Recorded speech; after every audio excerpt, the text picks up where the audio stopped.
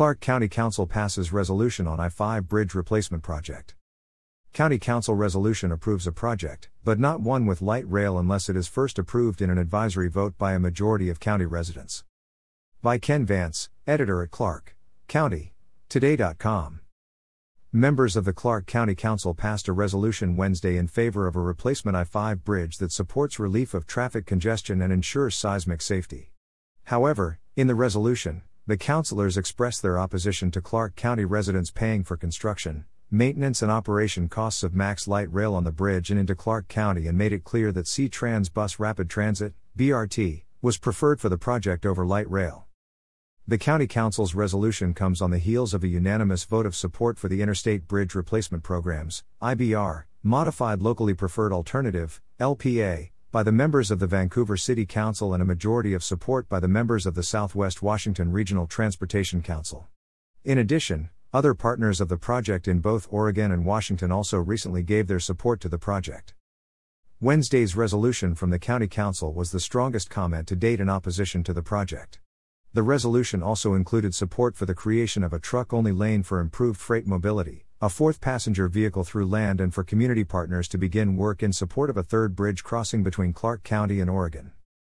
The different regional stakeholders are weighing in from Portland, Metro, the City of Vancouver, local ports, to C-Tran, all joining in to support the locally preferred option that notably includes light rail, said Councillor Gary Medvigi. They are doing so with conditions, but focusing on providing support to build the bridge quickly. The Clark County Council is not a named stakeholder, but we have a responsibility to speak up on behalf of our constituents that are not being represented by these stakeholder groups. The members of the council voted on the resolution during a long meeting Tuesday night. Medvigi, Chair Karen Dill Bowerman and Dick Rylander each voted in favor of the resolution and Councillor Julie Olson voted against. Councillor Temple Lentz was absent. However, Chair Bowerman was uneasy with some language in the resolution, specifically concerning light rail, so new language was presented to the councilors during their Wednesday morning council time and a new vote was taken. Again, the vote was the same 3-1 outcome, with Lentz absent. I got the white paper out that I had written for the resolution and it really looked to me that the first draft was very clear, Bowerman said. I sent it out to the council and said let's consider putting this back into the resolution because it says what we all agree we want to have said. That being that the council opposes every light rail project in Clark County unless it is supported by a majority of the voters in a countywide vote of the people. Bowerman said the language goes on to state that C-Trans BRT is preferred because of its cost effectiveness and its flexibility in responding to the transportation needs of the area. Medvigi said the council's resolution represented area residents who have continually voiced opposition to the inclusion of light rail in the project, both in the failed Columbia River Crossing, CRC, and the current project.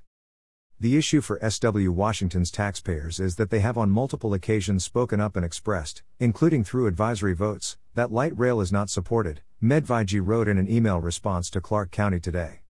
The lessons learned from the failed CRC are different for different stakeholders.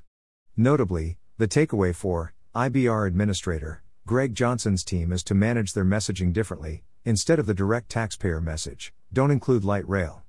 So, it was important for the county to speak up and not join the chorus of this narrative to support the locally preferred option. There is no current mass transit data to support building light rail at this time, Medvigi stated. A plan to expand C-Tran buses as a transit option isn't strongly supported either at this time, since ridership across the river is not in great demand. Buses, however, can readily expand as the need grows at comparatively low cost. So, buses, as the mass transit component, makes the most sense today and into the near future. On the other hand, a $1.3 billion and higher price tag for light rail, as an add-on cost to the I-5 bridge at a time when there is little demand, is a very poor decision and an excessive waste of precious taxpayer money. Light rail is a complex capital project by itself, with a huge price tag, and should be separately addressed as a future project once the demand signal for its existence is clear. That data doesn't exist today. Although the Clark County Council is not considered a partner to the current project, the resolution will be passed on to the IBR team. That is the message we hope to deliver to Greg Johnson, and with an open mind the stakeholders will return to focus on what is essential: a new bridge, congestion relief and freight mobility through auxiliary lane expansion, Medvigi said. Let's drop the added complexity and cost of light rail for the locally preferred option. Bowerman said the IBR team is good at listening and they need to hear that all of Clark County is not, in fact, united on the joy of bringing light rail to the county. That's what this message tells them. It says there are other factors that need to be considered before it is pushed on to the citizens of the county, that being not just the financing, but also a vote being taken on whether or not they wish to have it in the county.